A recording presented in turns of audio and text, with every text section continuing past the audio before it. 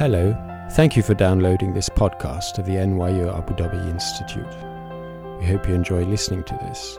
For more information about our programs, please visit www.nyu.nyu.edu/institute. Thank you very much for the invitation. It's a real pleasure to be here.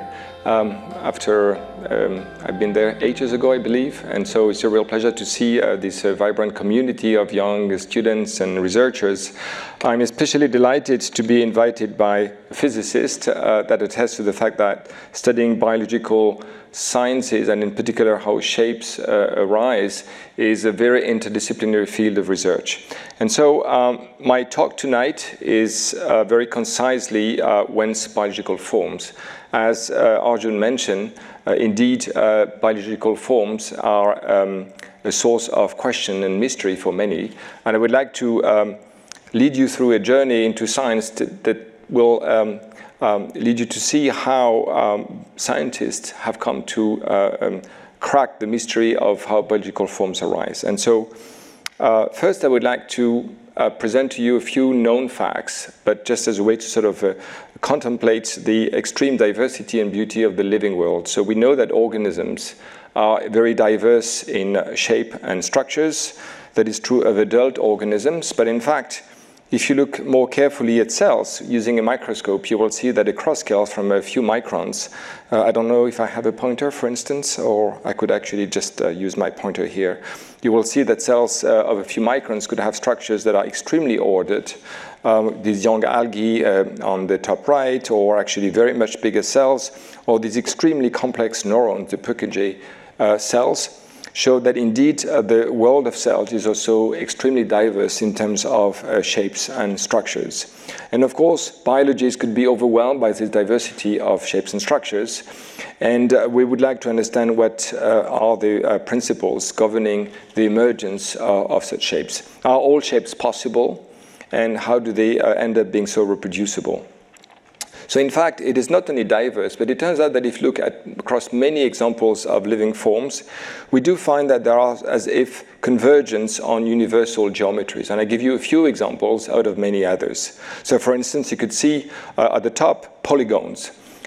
They need not be very perfectly ordered hexagons. You have in mind the honeybee hives, but also if you look at turtles, corals, or this fungus on the top right, you would see really the emergence of polygonal structures. And I'll show you later examples of cells in tissues that also tend to have polygonal structures. But also spirals from the ammonites shells, or plants, or even pine cones. These show few examples of many spiral structures, or actually stripes that you could see in the pigmentations of many animals, or in coral structures that you could see here.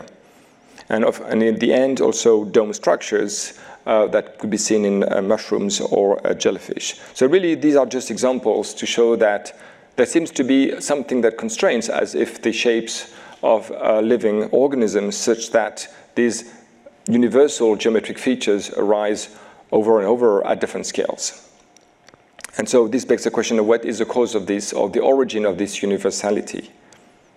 So on top of that, it has been observed by everybody, whether you're a scientist or not, that actually forms are stable and reproducible. There's the first example of stability which arises if you're a scientist, you use a microscope and look onto an organism, or is even inside a cell.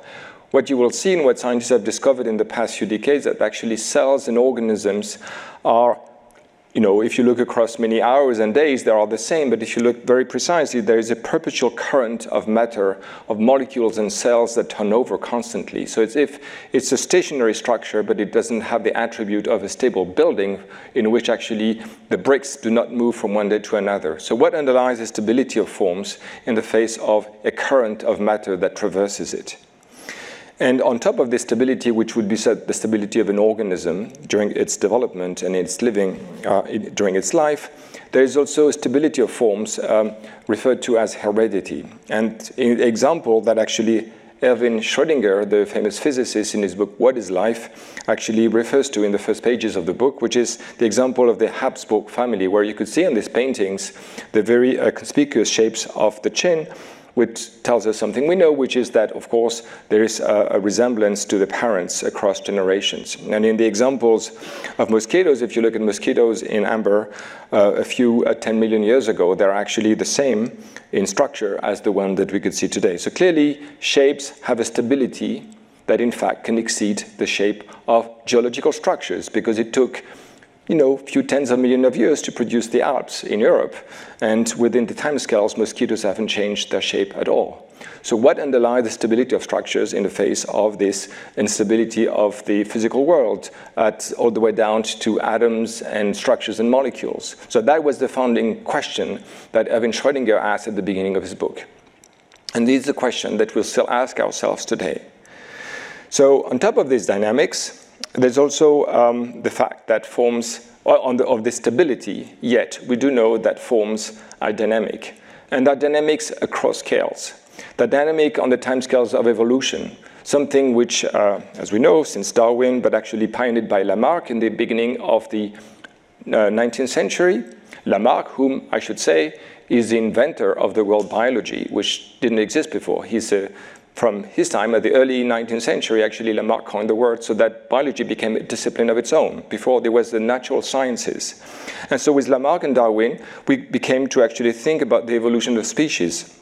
And you all know this very famous last sentence from the book of The Origin of Species. And whilst the planet has gone cycling on according to the fixed law of gravity, from so simple a beginning, endless forms, most beautiful and most wonderful have been and are being evolved.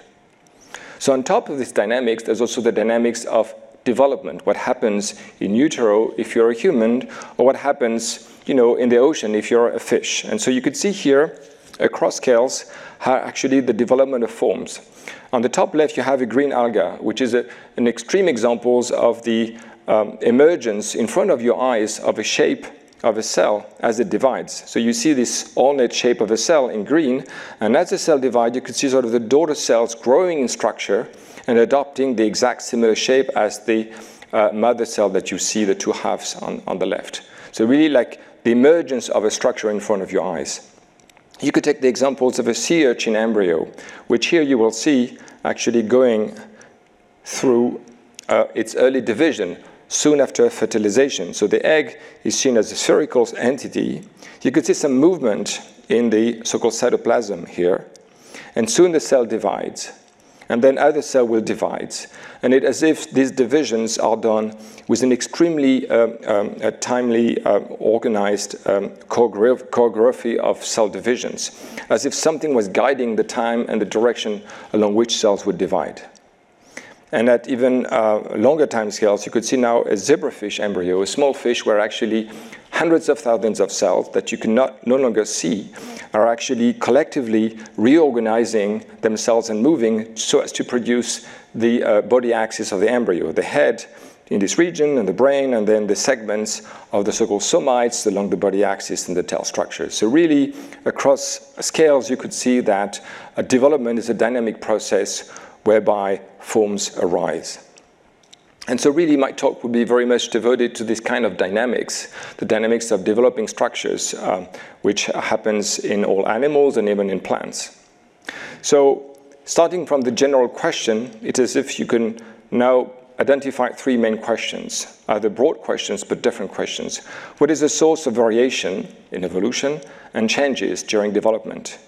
How are forms reproducible? Because if you look at a cat and its descendants, there will be similar cats. What is the origin of universality that I referred to, the fact that there seems to be reproducible geometric structures that are seen across scales in different animals and different plants? So going into and zooming in on the process of development, you could start with here the example of an oocyte being soon to be fertilized by a sperm. And on the right, this would be a human embryo many days later that already has its characteristic organized structure along the main body axis, the anterior posterior axis, the formation of the limbs, and so on and so forth. So here, this leads me to introduce what is going to be a guiding theme during my talk today, which is the idea that given the stability of forms and the intrinsic dynamics of the internal constituents, which we'll see later on, there has to be some form of information that guarantees that the structures arise reproducibly. The structures need not be stable, but the information has to guarantee that the emergent shape is itself stable in time. And so I'm going to use a metaphor to guide us through the question of information, which is that of living origamis. Of course, in an origami, we know that a perfectly organized sequence of folding patterns in which we have an information characterized by the order and the kind of patterns of folding. There's also a mechanical operation of folding the structures. We know that just playing with information and playing with the single mechanical operation of folding, you could generate many, many different kinds of complex structures. We also know from practicing origamis that actually the very precision in which you do the folding has a key impact in the way that the structures arise. If you're not very precise at the beginning, you will propagate this defect, and indeed you will not be able to form the origami in the end. And so that metaphor leads us to think that how is it then that development does not lead to many catastrophes? It seems as if the process has a capacity to either be extremely precise or to cope with imprecisions and to correct the errors so that the outcome is reproducibly correct. On top of that, of course, this is just a metaphor. The information here is sort of added to the system from outside, but living system must build an information from within. And so I will guide you through the ways to think about information, starting from things that we all know and maybe leading to areas that might not have been so obvious to everybody in this room. So the two questions now that we'll ask are in sequence: what is the nature of the information that guides the emergence of form? And second question, what characterizes the flow of information that underlies the emergence of form? So we'll begin with the nature of information. And so I would like first to go through a quick historical overview of how great minds, great scientists have been thinking about the concept of what we would refer today as developmental information. It was certainly not called developmental information in the 17th century. But so let's go through the key steps. In the 17th century, we see a gradual evolution towards what I would refer to as sort of the internalization of the origin of movement. People knew from looking, even Aristotle, as you rightly said, that there was some kind of a movement in developing structures. But what is the origin of such movement? So if you followed the path of Galileo and Descartes, this is referred to as mechanicism. It really says that living matter is passive. It is like a machine.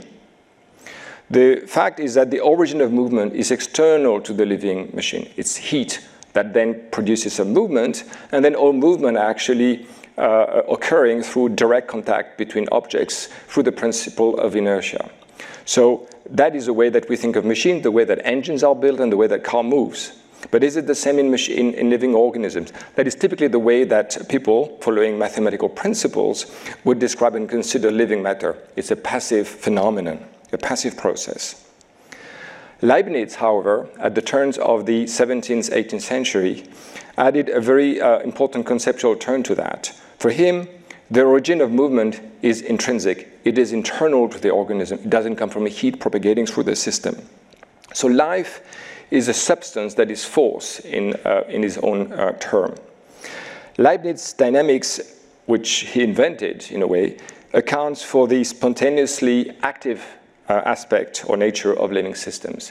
In today's parlance of physicists, he invented the concept of active matter. But of course, he didn't have an understanding of what active matter is the way we do it today. But the very nature of the intrinsic nature of dynamism within organisms is a conceptual turn that Leibniz introduced at the end of the 17th century, beginning of 18th century.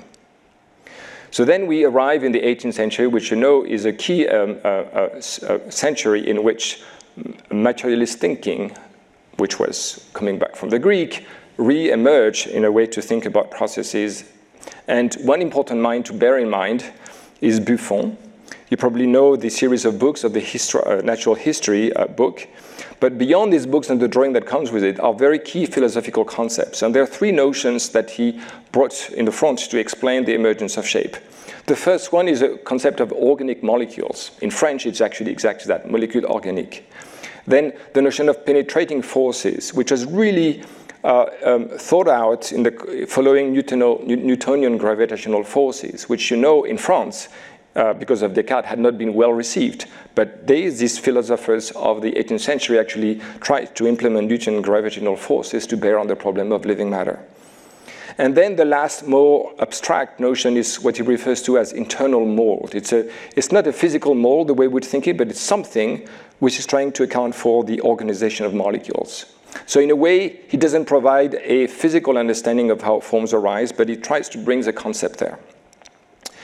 Another important philosopher and scientist, Maupertuis, added the notion that, in fact, all particles that are in living organisms are endowed with properties of sensation, memory, even thought, and other properties such as that. And so they really, like matters is really thinking and have sensation and all of that. And so the way that you would form an arm is that all the particles of an organism would recognize affinity with other particles of the arm, and they would self-organize, we would say today in the 20th and 21st century, to reassemble an arm. So this is a way that they would think about the production of structures from elementary molecules or particles, as they were called then. Now, in the 19th century, this was an important turn with Claude Bernard, who really distinguished two kinds of forces. There would be physical-chemical forces to account for the dynamics of living matter. But then there's another kind of forces called morphological forces that govern the formation of living organisms. So you know what is characteristics of living organisms is their very organization. And so you could break down a cell, look under the microscope, see particles moving, and this would be living matter. But it's no longer a cell, and we come back to that distinction later on. So now we arrive at the key point of how to use that to think about development. And so there has been a major conceptual turn, again in those particular 17th, 18th century. So as you know from the Greeks, there was two ways to think about development. The first one is referred to as what we would call later on preformation. And preformation was very much in rhyme with the notion of mechanics. Why? Because development is just an unfolding process. It's a growth process associated with growth, and it has mechanical origin in itself. But the origin of shapes is not explained. It's going back to the origin of all living forms in a creationist framework. But development is mechanical and physical in nature.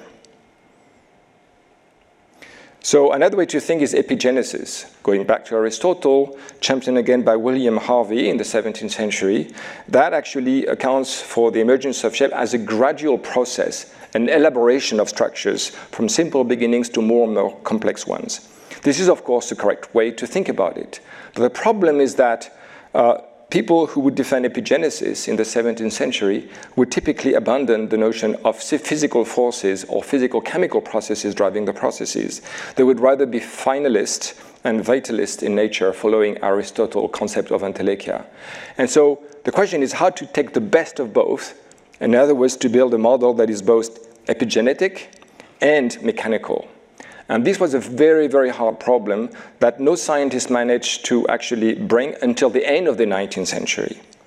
So really, the key turn is the invention of a mechanical model of epigenesis, a mechanical account for the gradual elaboration of shapes, as we know today is happening, but was very, very hard to think scientifically and physically speaking. And so that really became possible. So the notion of a biological information that is intrinsic, that is chemical in nature and heritable. And this is based on the chromosomic theory of heredity that was championed by Sutton and Bovary at the end of the 19th century only. And so to illustrate the ideas that biological information is such, and that it contains in the form of DNA molecules in chromosomes, I could show you this article at the end of or beginning of the 20th century, 1904, where experiments from Theodore Bovary were actually would fuse cells by some electric treatment, and the fusion of cells would cause actually random distribution of chromosomes. In other words, cells with aberrant karyotypes. They would have the wrong number of chromosomes. But then cells divide, and as they divide, they would produce non-normal distribution of chromosomes, which we know could be a cause of cancer, and in embryos led to developmental anomalies. So this experiment from Bovary actually demonstrated that chromosomes, which were just being discovered, were the carrier of some information chemical in nature that was responsible for development. And this may sound like a random experiment, but it was actually the demonstration that yes, indeed, there was a way to think physical-chemically speaking about the notion of heredity. The information had to be there. And we know the next step, of course, is the discovery of DNA and all of that. But this is really sort of the end point of a long journey that I rapidly summarize for you tonight. So yes, to the question, what is the nature of information? We know it is genetics. But we'll see, we'll have two other items to that. So it's just one step. So in thinking about genetics and how that actually may underlie the formation of patterns, I would like to introduce to you a notion that is very important. And to that, I would just like to begin with what is a slight detour from the notion of genetics, which is Darcy Thompson. Darcy Thompson, at the beginning of the 20th century, championed the view that actually forget about genetics and even evolution, but think about mathematics and physical principles. We'll come back to that. So as an example of his thinking about how diversity of shapes arise, he said that, scientists could use actually coordinate systems, as you can see here. Not the organism would have a coordinate system, but really conformal mapping of these different grids could explain the emergence of diversity of shapes, of skulls in primates, or actually shells in crabs here.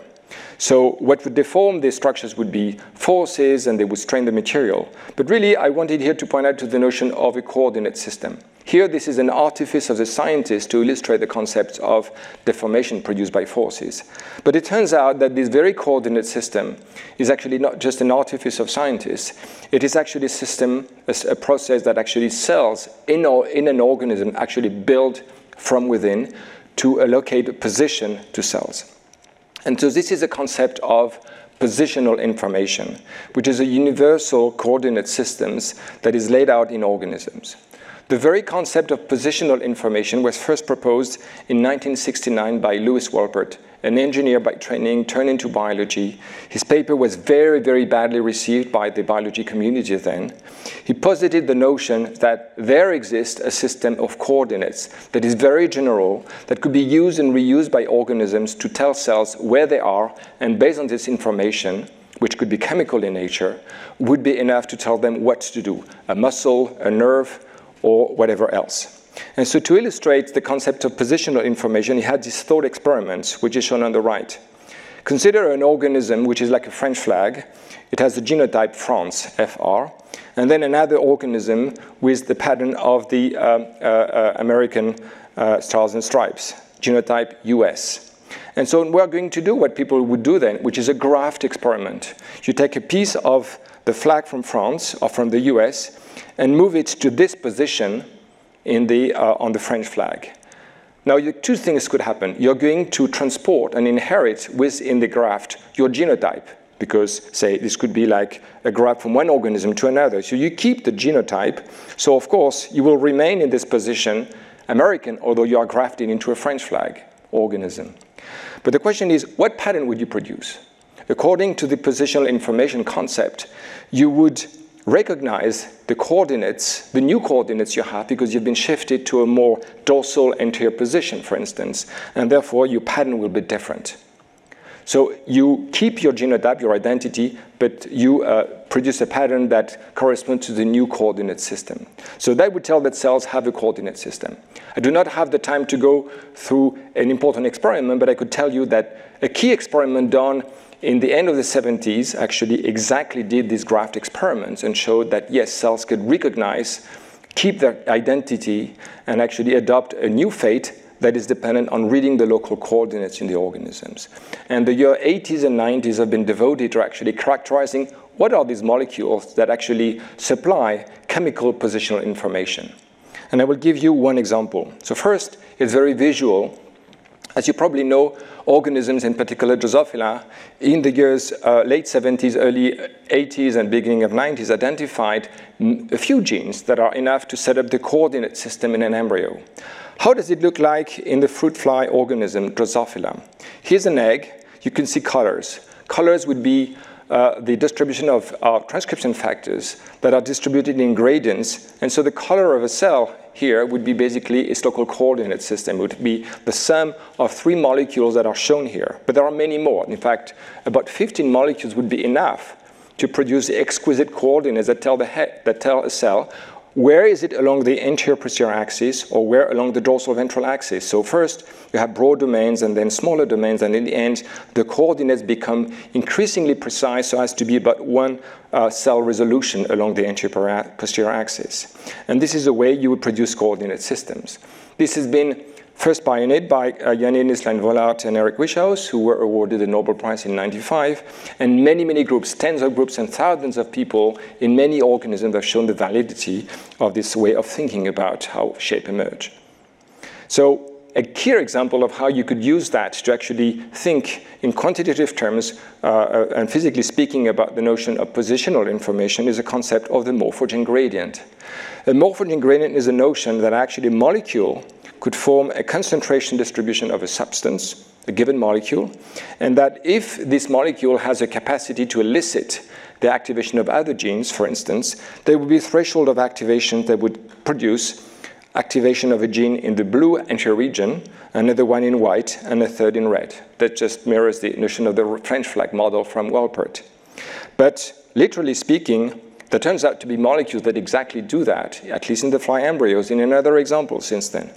And so here is an example of a molecule shown in white, whose distribution quantified here is exactly in a morphogen gradient. Now you could use genetics to increase or reduce the dose of this gene, and what you will see that the distribution as an exponential decay function actually shifts more and more to the posterior region. And indeed, transiently, it's as if the cells are fated to form more and more at the head. So the head zone, which is initially small, due to the genetic perturbation, would produce a larger and larger head region in the embryo. So clearly, it's as if the cell system is responding to the dose of a molecule.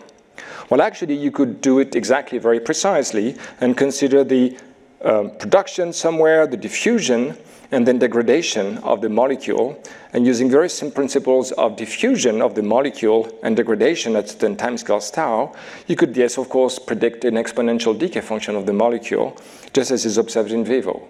But the key point here is that from this simple model, very, very simple model, you could actually derive 2 important information: a length scale, which is the decay function of the gradient, dependent on diffusion and degradation, and a time scales, which is basically governed by diffusion. And so really, chemical systems allow a cell or an organism to define a time scale and a length scales of chemical processes, which is very important for explaining how patterns emerge from a chemical point of view. So, yes, genetics and its correlate outcome chemistry provide positional information, layout patterns, and indeed, because genes produce transcription factors that can regulate genes, there exist many more or less complex gene regulatory networks, as they are called, that allow the system to endow cells with particular decisions as to what they will become, say a neuron, or a skin cell, or a muscle cell. That is all very good and nice, but I would actually like to summarize a few points. Genetics does not and cannot prescribe the dynamics of cells and molecules in the details. There are too many molecules in cells to begin with. And so the information deployment depends on the physical world in which all of these chemical and genetic processes arise. The length scales and time scales at the nanometer scales of molecules actually control certain kinds of energy conversion processes, and living matter at the molecular scales, the nanoworld, is actually governed by non-equilibrium active processes that are really important. And so these are not encoded genetically, of course, they are just properties of the physical systems, which I don't have the time to go into, but I'm happy to answer questions if you want. And the last point is that physical constraints also are imposed by physical laws. You cannot violate F equals ma, for instance. And there are, of course, as I illustrated, like diffusion sets a limit to how fast a process can happen, chemically speaking. So if you want to propagate an information of molecules faster than a diffusion, you have to do something. For instance, an action potential will require trigger wave dynamics. So this is just a way to say that on top of genetics and chemistry, mechanics is important to prescribe how deformations arise, what kind of deformations are possible consistent with the law of physics, how fast they propagate, and in what directions, and so on and so forth.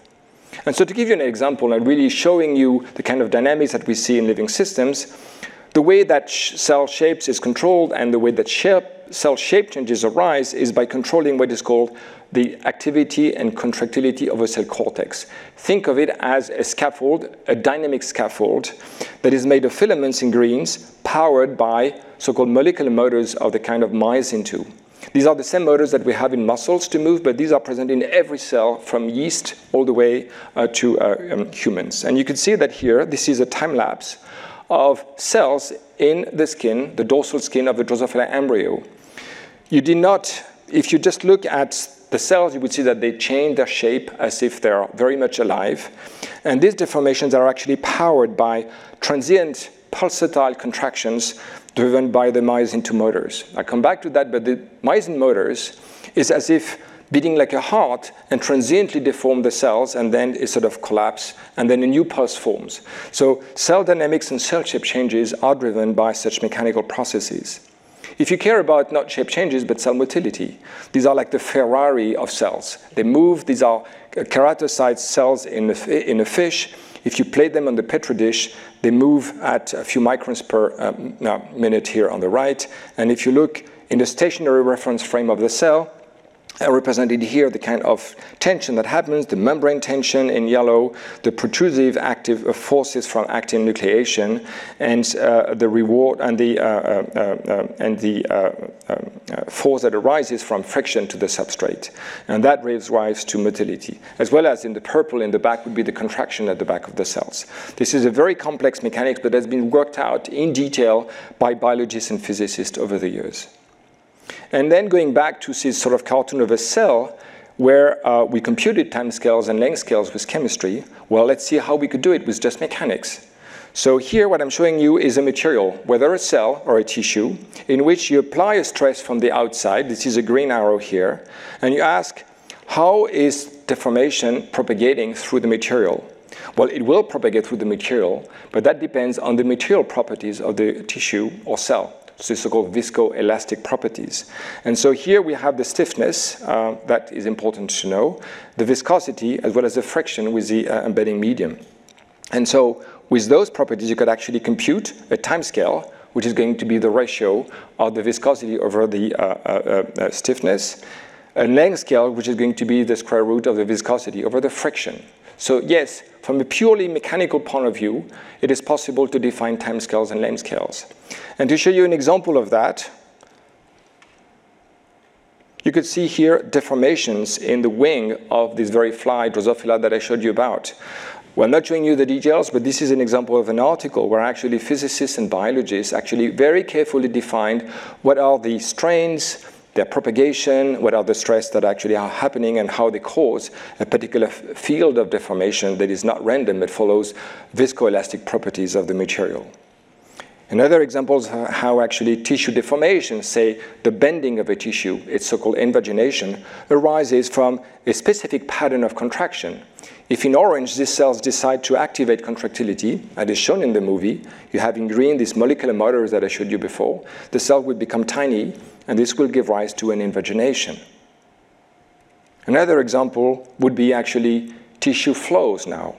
You have on the left, in 2 dimensions, a chick embryo. It's not unlike what would happen in a human embryo, and where actually there are flows of cells that organize and emerge. They have bilateral symmetry. There are vortices that you could see now in the movie. On the right, you see actually flows not on a flat surface, but on an ellipsoid, which is the Drosophila embryo that we in my lab have been working on for at least 20 years. And so how do we explain these flows of cells in these very different organisms? Very similar fundamental mechanical principles. If you follow the cells in details, they have polygonal shapes, and it's as if this tissue is like a fluid, a viscous fluid that flows along the left-right, which is the anterior-posterior axis of the embryo. And you see that the cells have exchanged neighborhood. The blue and pink cells didn't touch each other at the beginning, and the yellow cells are going to be displaced. The blue and pink cells are going to touch each other. how is this ordered pattern of cell reorganization taking place? It turns out to happen in both a chick embryo and a fly embryo on very different geometries, and this is powered by very similar mechanical principles.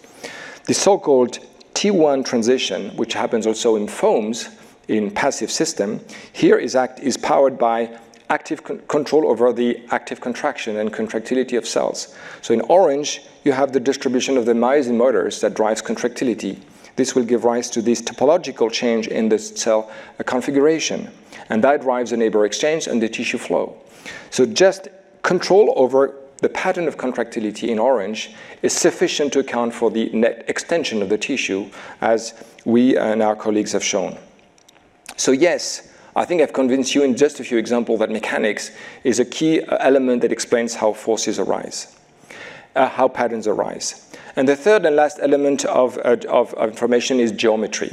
I will skip that for the sake of time, but I would like to lead you through a thought experiment. Take a cell, an E. coli cell, a bacterium, or any other cell, and you grind it to chemical homogeneity. You have lost the structures, but you have all the goodies, all the molecules, even DNA. And you ask yourself, with a microscope, is the cells going to reform? So the answer is no. I see some people say no. Yes, you're right. But what is missing, if all the physical laws are there, the chemistry is complete, nothing is missing. So this is something to ponder on and think through, but it seems as if chemistry and mechanics are not enough to account for the emergence of shape. Otherwise, the cells would spontaneously reform, and it doesn't. So what is missing is precisely this missing bit of information, which I refer to as structure or geometry, which you need to inherit as a template to kickstart and maintain the organization of life from its dawn 4 billion years ago.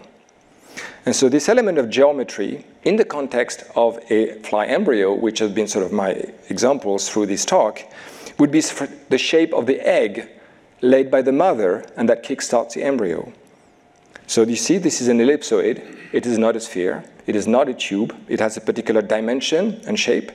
And we showed, for instance, in this recent article, that the curvature of the embryo, of the egg, is an information that, when it interacts with the contractility, is capable of driving the directional flow of the embryo toward the dorsal anterior region.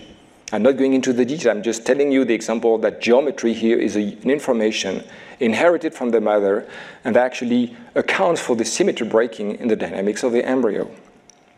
And here are examples of how actually changing the geometry, changing what is referred to as changing the boundary conditions of the system, is actually changing completely the dynamics. You could go from one directional flow to rotational flow, centripetal flow, or actually rotational flow in different organisms. Just playing with the geometry, everything else being more or less similar. So, a few minutes to finish. I would like now to guide you through the concept of information flow. Now that we know better what is the nature of information, take home message, it is not just genes. We certainly are determined by genes because we know that twins are alike, but this is not to say that genes prescribes everything. They don't. Mechanics and geometry are very important. They play a causal role in an embedded network. So let's think now about the flow of information. There's one way to think about it, which is the most natural, which is the idea of a program. Say you build a monument, just like you think you build an embryo. What you want is some starting material, a bow plan, and then you will basically use that as information to prescribe mechanics and predict shape changes. This is the way that we and many others have thought about and actually provided arguments to think about development along these lines. The key element here is the notion of hierarchy and deterministic rules. Think of an orchestra. You need a conductor to follow a recipe and tell when and where people have to actually do their job. So the recipe and the conductor are sort of driving elements that run the program. And there's examples of that. Think of this very famous graphic experiment in amphibian embryos from Hilde Mangold and Hans Spemann, who in the year 20s actually showed that if you take the so-called blastable lip of an embryo, graft it to the other pole in another host embryo, you will form a twin. So this group of cells are capable of orchestrating a new axis. Spemann was a vitalist. He didn't think of molecules doing the job, but we know that there's an ensemble of molecules that actually are responsible for this phenomenon, and they were awarded the Nobel Prize for this notion of organizing center in 1926. Actually, not Mangold, because she tragically passed away before. in thinking about mechanics in embryo that I showed you, and then telling you before about positional information and chemical gradients. Yes, of course, I will not run through it, but many arrows actually allow us to think about how patterning, chemical patterning, slays mechanics to do its job. But of course, this is not the only way to think about it. There's another way that is very much inspired from the thinking of collective material in physics, which is that of self-organization. The notion of self-organization basically abandons the notion of hierarchy. There's no hierarchy. There are no even deterministic rules. The system is run by stochastic processes and fluctuations. And there are many feedbacks. So starting from components of a system, which can be characterized by its mechanics, its chemistry, and even its geometry, the boundary conditions, you could predict and see the emergence of patterns.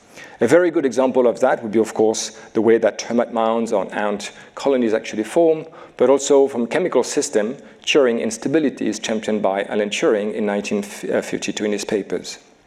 But it actually traverses the field of biology, and in the last 20 years, we have seen more and more examples of how self-organization provides mechanisms to account for very complex shapes with very little means. So here is an example of branching structures from the ER within cells to neurons, lungs, mammary glands, etc.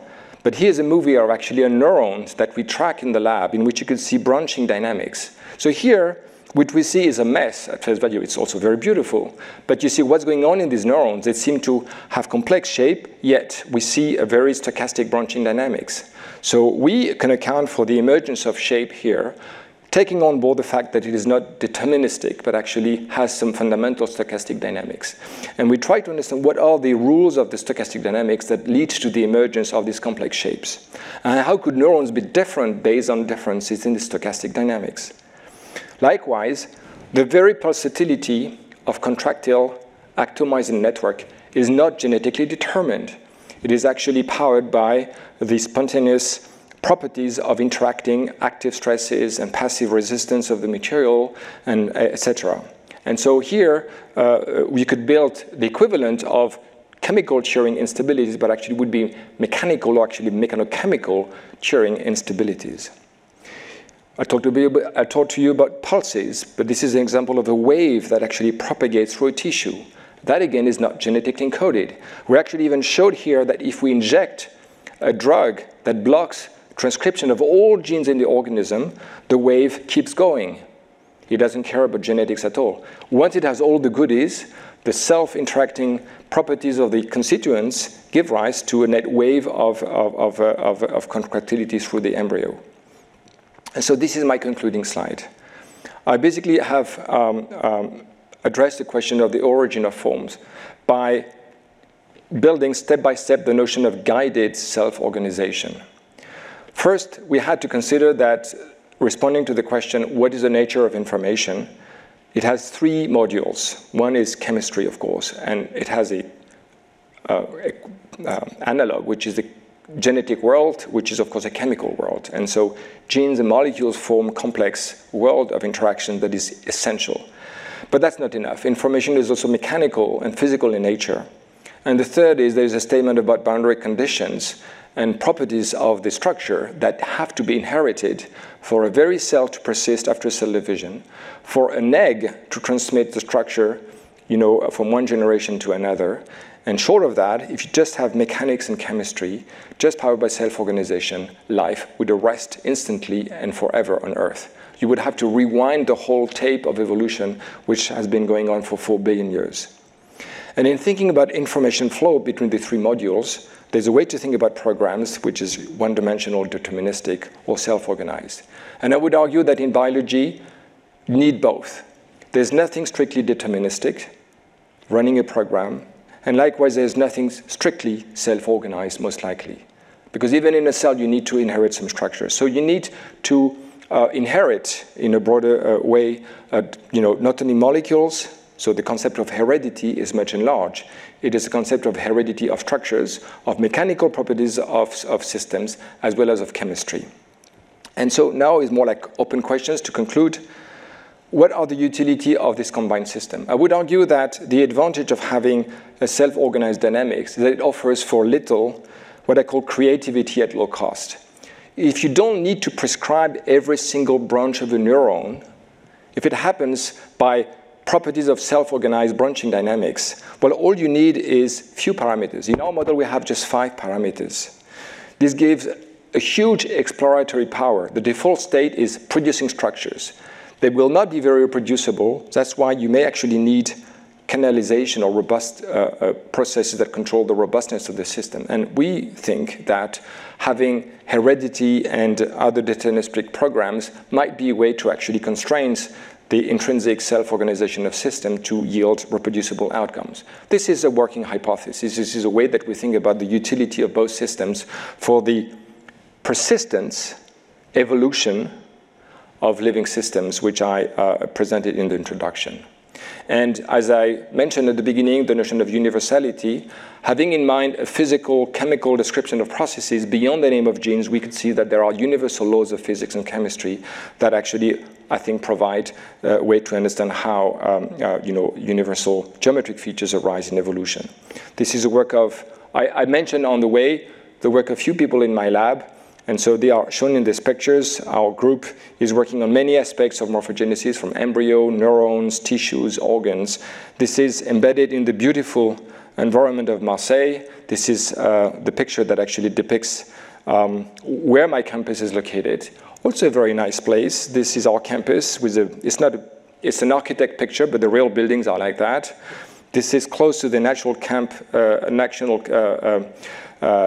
Reserve, and this is the view from the sea that you could see just 30 minutes walk from the lab. And so thank you very much. I will be very happy to take any question. You've been listening to a download from the NYU Abu Dhabi Institute. You'll find more information on our website, www.nyuad.nyu.edu/institute.